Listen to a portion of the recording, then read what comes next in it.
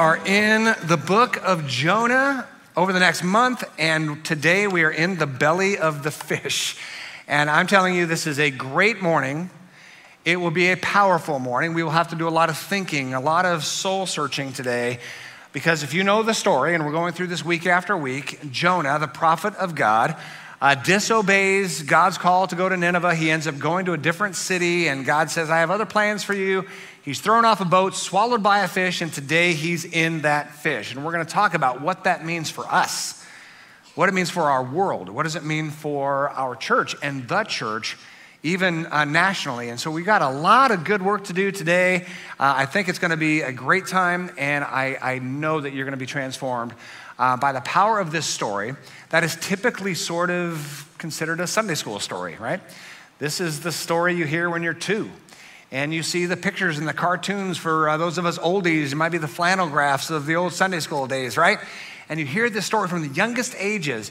But sometimes it's not until you're much older when you begin to realize the power and the depth of this story. Jonah is one of those timeless stories with a timeless truth. That's why this story is among, I'm going to say, at least the top 10 most familiar stories in all of human history. I mean, can you imagine that? There are some stories told of old, some stories from ancient times that have stuck with every generation in every era on every continent, and it just grabs us at the soul level, and that is the book of Jonah. As with every timeless story, there's a moral to the story, and the moral of the story is this: that those who appear to be the most godly often have the most trouble showing the mercy of God. That's the moral of Jonah. It's not about the fish, not about the miracle. It's about this moral that says, for those of us who claim a form of godliness, for those of us who might go to church, we might be religious, we might have been raised in religious, environments and upbringings, we tend to be the most unmerciful, the most judgmental, which is truly far from God, far from the heart of God. So we've got to look at Jonah not just as a story to learn from, but as a mirror to look at ourselves through. We look at ourselves at this mirror and we have to ask ourselves, are we like Jonah or are we like Jesus? And when we see ourselves up against the mirror of Jonah, we might have some hard things to discover and maybe even some life choices to make. So let's retell the story of chapter 1. We talked about this last week. Chapter 1, we see that God commands Jonah, the prophet of Israel, this highly respected prophet of Israel, to go to Nineveh. This is the evil Nineveh, the evil empire of Nineveh, the Assyrians and their capital, who are about to destroy, decimate Israel. I mean, they are mortal enemies. God says to Jonah, go to Nineveh and preach a message that stands against their godless violence. Jonah, without even thinking, nope, I'm going the opposite direction. Nineveh's that way, I'm going that way. He goes the opposite direction, gets on a boat, and sails away from the heart of God. Now, to show you how shocking this would be, for a prophet of Israel to go to the king of Nineveh, it would be the exact same, and I mean the exact same, as a famous pastor in Kyiv, Ukraine, being told by God to go to Moscow, set up shop in Red Square and preach against the Kremlin. It's the exact same thing. Israel is a small, sort of a weak power. The Assyrians, whose capital is Nineveh, is this mega world power that is dominating and has eyes to create an empire even through the nation of Israel. It's the exact same thing. So you can imagine a prophet from Kyiv, Ukraine, thinking, wait a minute, the reason why God is sending me to the Kremlin is because he wants them to get their act together so he can show mercy to them. And the last thing people want to see when they are being unjustly and horrifically pressed against by violence, I mean bloodthirsty violence, the last thing we want is for there to be mercy shown to the enemy. This is the struggle of Jonah. And by the way, Assyria, through Nineveh, ended up destroying Israel, destroying the 10 tribes of Israel, utterly decimating them, and they do not exist today as a result. So we are talking about very real enemies, very real bloodshed, very real injustice. And so we can understand why Jonah doesn't want to go to Nineveh, because if he does, God's for sure going to show mercy to them, and that's the last thing he wants. So he is out of there. Jonah is then pursued by God because, as the story goes, God is not only wanting to save Nineveh, but to save the heart of Jonah. And so Jonah is pursued through a storm, and these sailors, they throw Jonah off into the sea, and he's swallowed by a great fish. We see at the very end of Jonah chapter 1, verse 17. Now the Lord had arranged a great fish to swallow Jonah, and Jonah was inside the fish for 3 days and 3 nights. I want to be clear. We are not talking about Jonah. We're not talking about Nineveh. We're not talking about Tarshish, the city that he was fleeing to. We're not talking about a ship or the ocean or a fish or a miracle. Jonah's not about any of that. Jonah is really about something quite different. Jonah is us. Nineveh is this broken world, this big, beautiful, broken world that God loves and he wants to give mercy to. Tarshish, where Jonah was fleeing to, is sort of this image of what it means for us to pursue a small, safe, comfortable world, to separate from the world that God loves so much, to retreat to sort of our own place of sameness, right? We see in this story that Jonah is tossed off the boat and swallowed by a fish. And we see in the belly of the fish, which is where we're going to spend our time today, we see in the belly of the fish, Jonah is wrestling. Jonah is struggling. He's struggling with God. He's struggling with himself. He's struggling with faith. He's struggling with the future. And he struggles with this question. Do I embrace God's plan to love this big, beautiful, broken world around me? Or do I keep fighting him by seeking my own small, safe, comfortable world? I want to be clear. A small, safe, comfortable world is what we all want. I mean, at least most of us. We want that small, safe, comfortable world, especially with all we're seeing today, right? With the chaos in our world today and the war and the bloodshed, the violence of our world today. Yeah, we almost want to say, can I just somehow cut that off, and can I just live in a little bit of blissful ignorance? Can I cut off the pain and suffering of this world globally, but also locally? And can I just retreat into something that does not include suffering?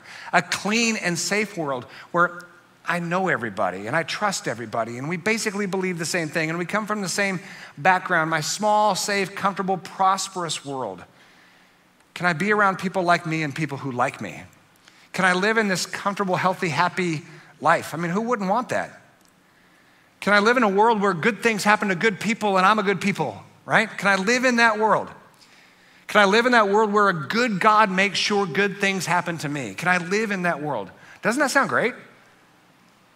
But that's not the world. That's not the real world. It never works according to this plan for the long haul. And that's not the way God works either. So what does it feel like when our desire for a small, safe, comfortable, prosperous world where everything goes according to plan, what happens when that completely falls apart? What does that feel like? Well, it feels like the belly of a fish. And that's what we'll go through today. Chapter 2, verse 1. While in the belly of a fish, Jonah prayed to the Lord, his God, from inside the belly of the fish. Now, keep in mind, this is a story told from millennia ago to ancient civilizations. Week 1 of our study, we talked about the campfire, the evening campfire, where the Israelites would join and they'd have some food together and they'd share stories together. And from the youngest ages, storytellers would tell origin stories about Israel, origin stories about who they are, origin stories about the heart of God, and Jonah was one of those origin stories. Why would the storyteller use the imagery of the sea? Why would the storyteller use the imagery of a storm and being cast into the sea and swallowed by a sea monster? Why would the storyteller use that as a metaphor of running from God? Well, we're going to get a little strange here. The reason why the storyteller would use the ocean is because in ancient times, the ocean was the most dreaded and feared place on earth. Keep in mind, ancient times, 3,000 years ago, there were not underwater cameras. There was not underwater photos or videos. There was no scuba gear. There were no submarines. All they knew was about the first 20 feet of the ocean. If you were courageous enough to dive 20 feet under the ocean in the sunlight, that's all you would know about the ocean.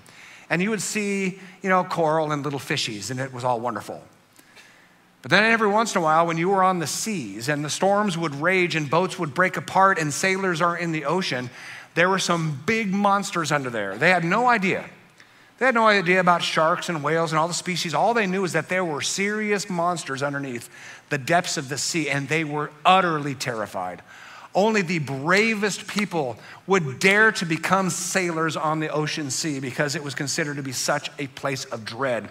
So you can imagine the storyteller telling the story of Jonah, and everybody is already feeling, oh, the ocean, the dark black ocean, and the storms of the ocean, and our greatest fears being on a boat that splits apart in the middle of the ocean. I mean, the greatest fear imaginable in ancient times. And then every culture has sea monsters. Every culture has sea monsters.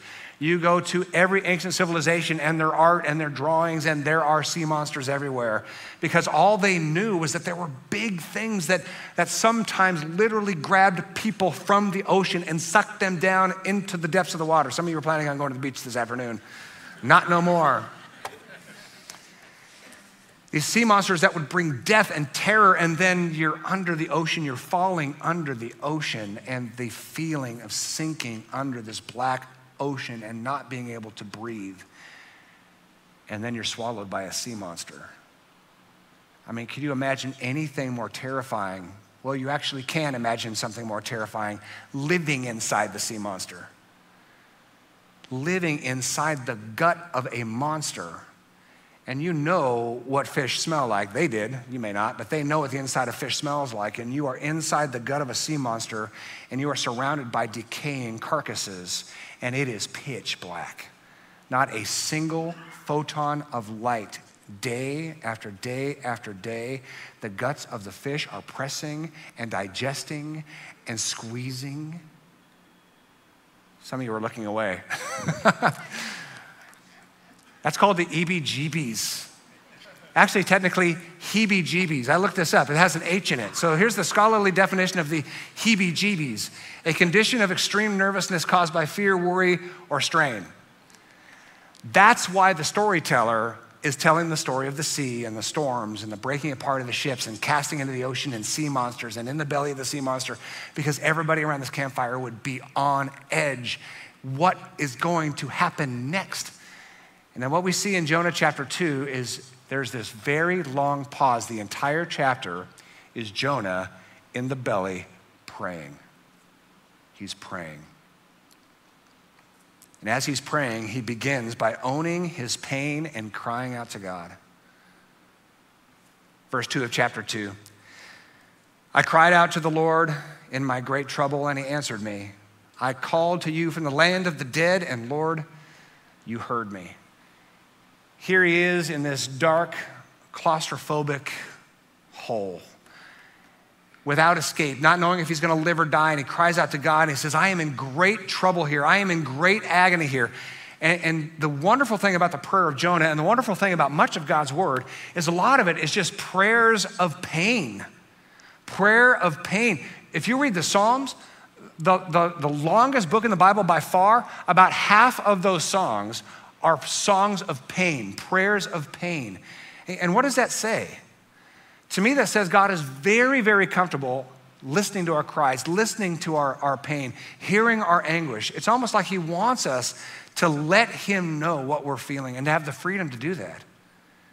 Psalm 22 is one of those psalms. It's probably the most famous psalm of pain in the scripture. My God, the psalmist says, why have you abandoned me? Why are you so far away when I groan for help? Every day I call to you, my God, but you do not answer. Every night you hear my voice, but I find no relief. This is King David, a man of God after God's own heart, who's being pursued by King Saul. And he's being sought after for murder, right? They're gonna put him to death, and he's saying, God, I'm trying to obey you. I'm trying to praise you. I'm trying to honor you, yet I'm being pursued for murder. They want me dead. God, I pray, but still I'm being pursued. I cry out to you, but still there is no relief. And King David in the psalm is never condemned for being honest with God, never. Even Jesus himself cried out a prayer of anguish. This is Jesus. This is the fullness of divinity, right? In Mark chapter 14, verse 36, Jesus, right before the cross, he cries out, everything is possible for you, God. Please take this cup of suffering away from me. Yet I want your will to be done, not mine. Jesus is simply being honest, and he's saying, I am struggling.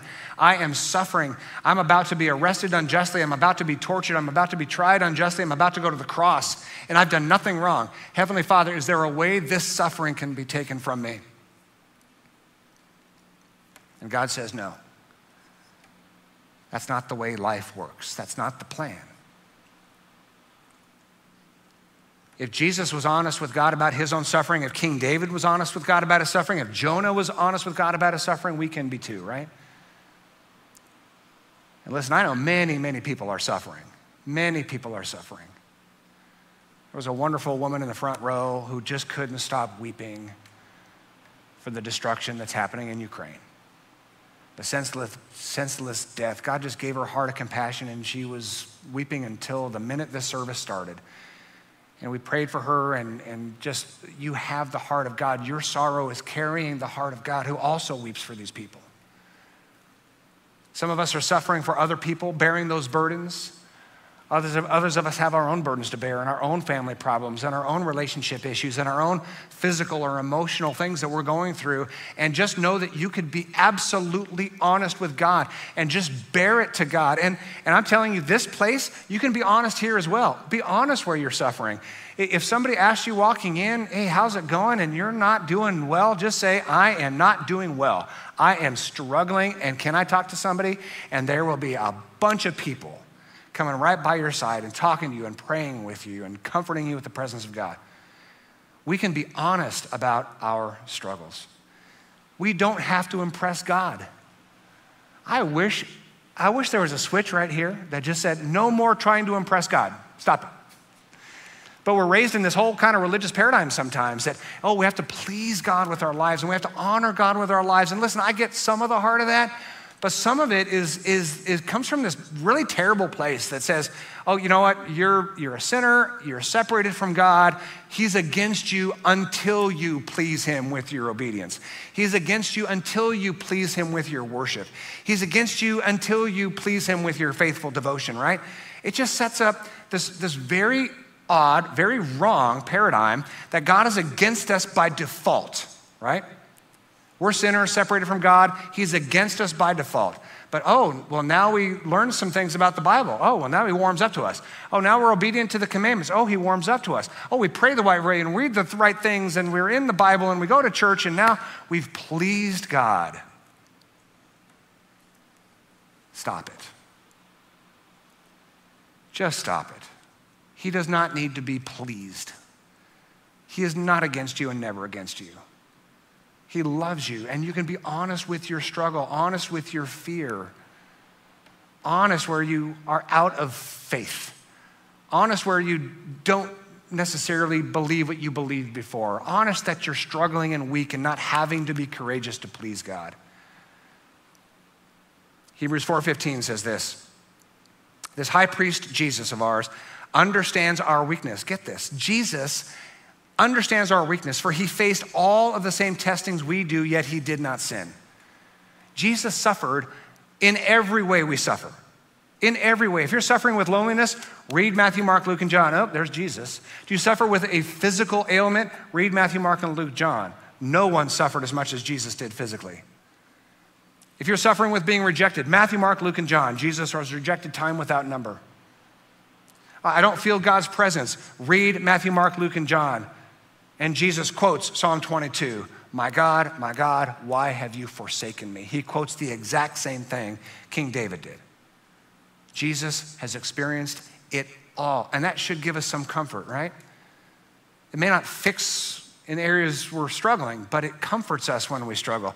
If you've lost a loved one, just know that God is with you. He hurts with you, and he comforts you with his presence and his love. If you're estranged from a family member and you want to reconnect with this family member, but you just can't seem to bring forgiveness and reconciliation and your heart is aching, just know God is with you.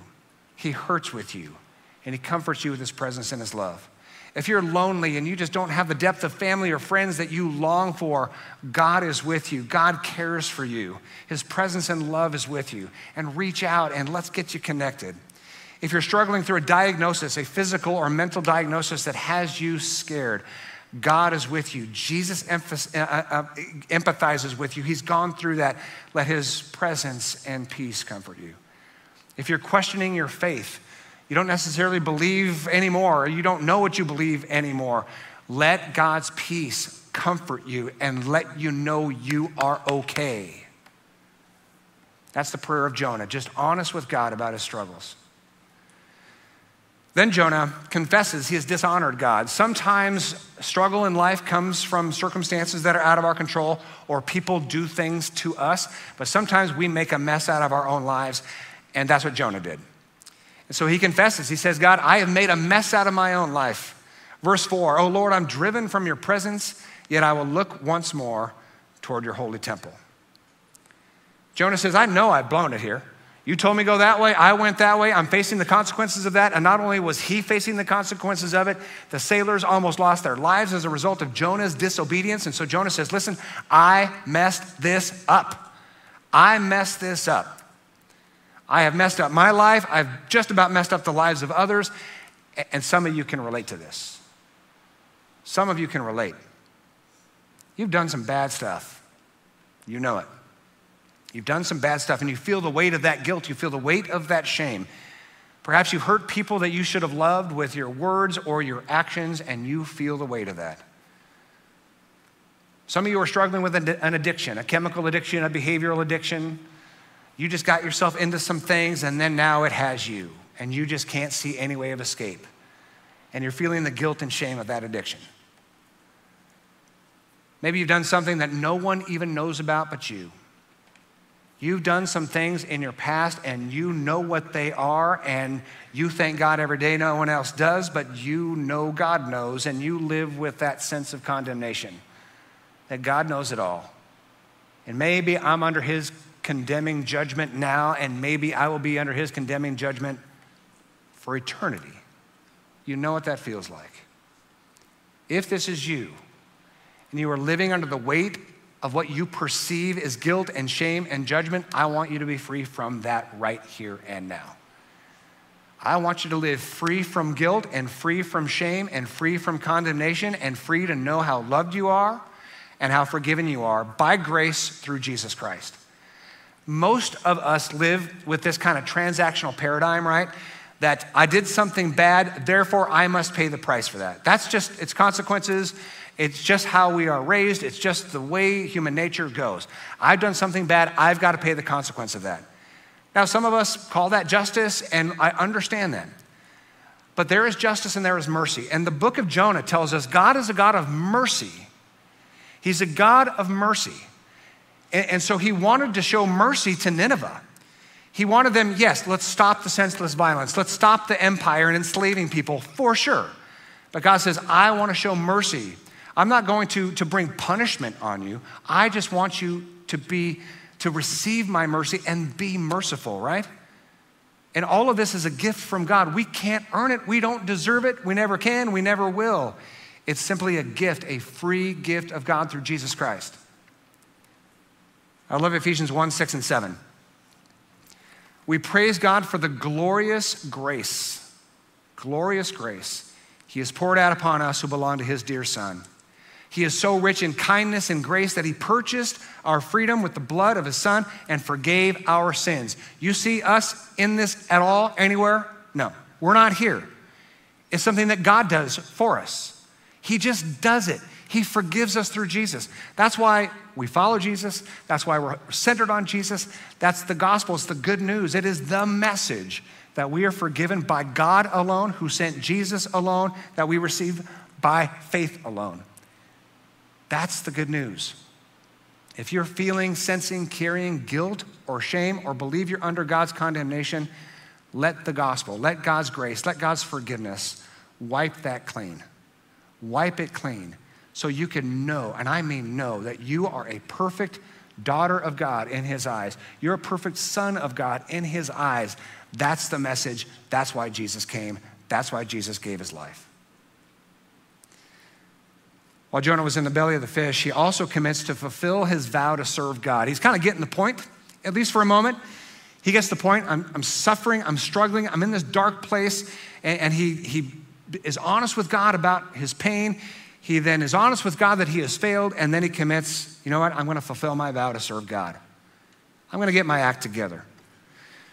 Verse 9, I will offer sacrifices to you, God, with songs of praise, and I will fulfill all my vows, for my salvation comes from the Lord alone. Now, Jonah has no idea here whether or not he's gonna live or die. He has no idea. God didn't tell him anything. He has no idea what his future holds, but he's starting to get the point that he needs a turnaround. Jonah is every bit as much about religious people repenting than the city of Nineveh repenting. In fact, I would even say more so, the book of Jonah is about Jonah and his journey and his struggle. And in the belly of the fish, he says, I'm going to do better. I'm going to do better. God, if you call me to show mercy, I'm going to show mercy. I'm going to praise you. I'm going to commit to do better. And I'm going to recognize that I need to be saved. This is the beauty of Jonah. Not just about saving the evil city of Nineveh, who is going to be judged. It's about saving Jonah, the judger. He needs to be saved every bit as much as the city. And Jonah says, God, you are my salvation. I need to be saved. God is the God of second chances and a third if we need it. I heard that from a pastor decades ago. God is the God of second chances and a third if we need it. Oddly enough, that pastor fell and needed a second chance, right? We fall too and need a second chance. We don't have perfect belief. We don't have perfect faith. Never have, never will. We struggle intensely sometimes, either by the circumstances around us or the mistakes that we make, and we make our own suffering. But in the end, God is a God of second chances. God gave Nineveh a second chance. God gives Jonah a second chance. And by the end of Jonah needs a third chance. He blew it again. But don't you love it that God's got a second chance? God's got a third chance. Some of us, you're saying, there's about 24. I'm on 24. Is that allowed? Absolutely. In fact, in the Gospels, God says if you need 70 times 7 chances, if you need 490 chances, you've got it. There is no end to the depth of God's grace. Isn't that cool? Second chances and a third if you need it. Now, so far we have personalized Jonah, right? Jonah is us. Jonah is us. Jonah's a mirror revealing our heart. Do we have a heart of mercy or a heart of judgment? Jonah reveals that.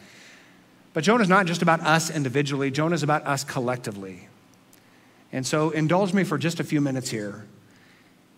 There is an inescapable reality that Jonah is about the church. Not one local church, but about the church. I'd even say the church in America needs the book of Jonah more than anything else. I mean, I think if there was one message to the church in America, it is Jonah, Jonah, Jonah. Jesus says himself, all I'm going to show the world is the sign of Jonah. So if Jesus is pointing to Jonah, I think we got to take Jonah very, very seriously, right? What is the sign of Jonah? The sign of Jonah is we are called to bring mercy to this big, beautiful, broken world that God loves so much. And we ought to love this world the same way as God does. We ought to give ourselves to this world the same way God did. But the church in America has some battles. And for those of you who know what's going on in the church in America, you'll be nodding your head. For those of you who don't, you'll go, oh, that's pretty awful. Here's what's going on in the church in America. The church in America is in the belly of the fish right now.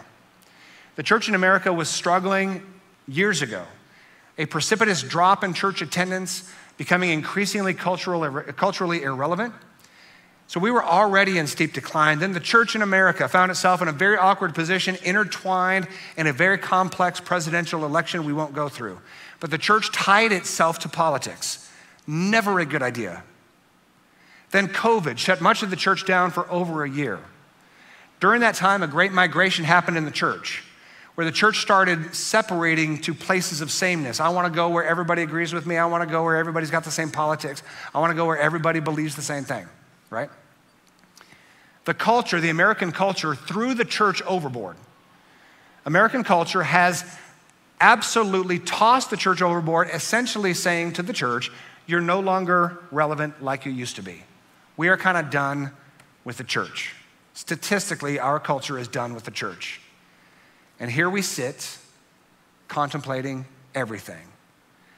Some of the church is angry because they're not in power like they used to. They don't have the influence they used to. They're angry. Some of the church is deconstructing. Have you heard of that, deconstructing? Google it. It's a thing. Deconstructing. Basically saying, I don't know what I believe anymore. I don't know if how I was raised is the foundation of my faith.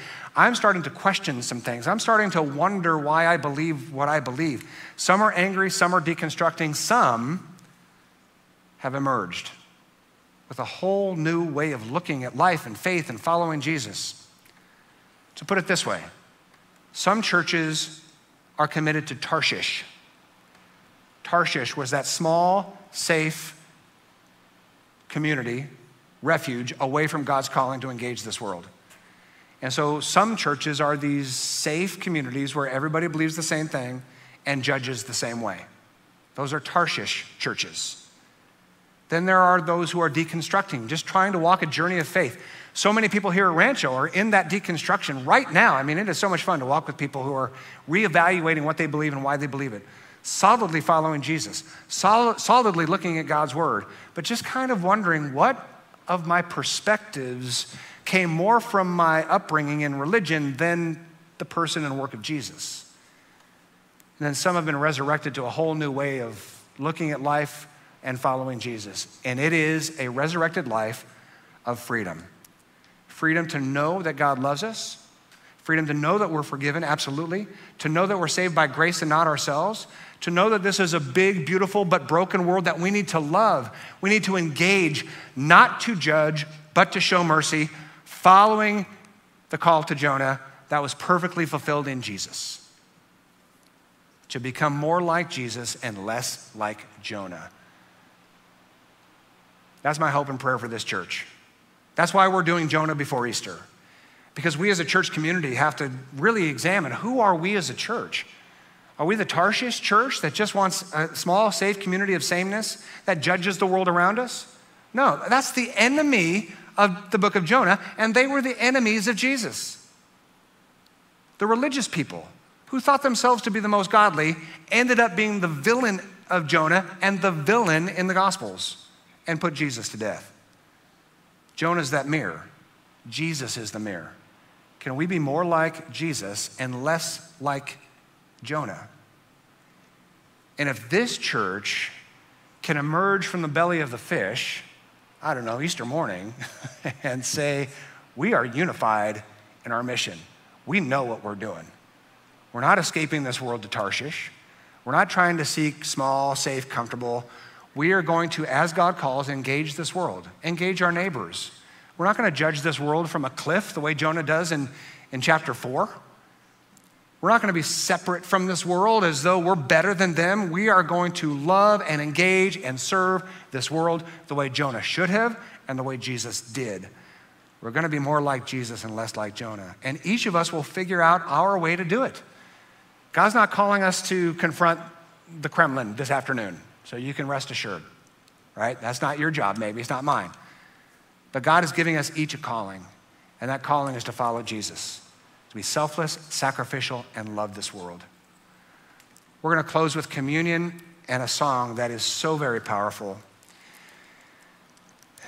Please take your communion cups, and there's a wafer of bread at the top. If you don't have a communion cup, please feel free to raise your hand, and they'll get you some. This is the meal that Jesus shared with his disciples right before he was put to death, the Passover meal. That Passover meal included bread and the breaking of bread. We have somebody over here, West, who needs a cup. Take that bread and break the bread as was done at the Passover meal. And Jesus says, let this bread remind you that this is my body which is broken for you. This is the depth to which I love you, that I pursue you with forgiving grace. My body will be broken for you. Take this in remembrance of me.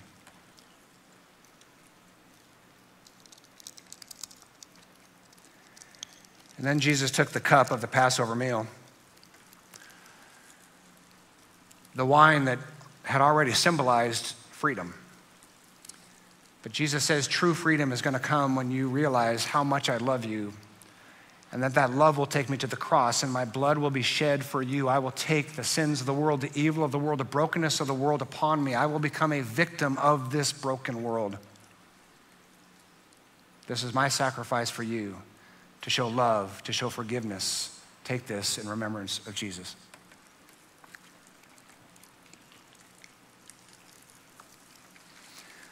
Would you pray with me, God, as we go through this book, a book that Jesus himself says is the key to show your mercy. Would you allow this to impact us? This is not just an ancient story told long ago. This is our story.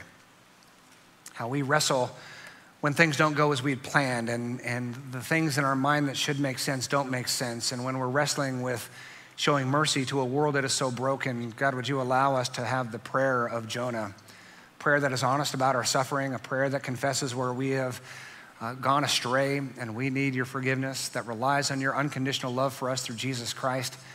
Then a prayer that commits to fulfill our vow, that we will follow Jesus and that we will, like Jesus, love the world around us, that we will replace condemnation and judgment with grace and mercy, the same grace and mercy that we have received through Jesus Christ.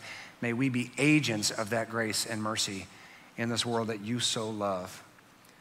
God, help us to be at peace even when the storms rage, and help us to be agents of peace. In Jesus' name we pray, amen.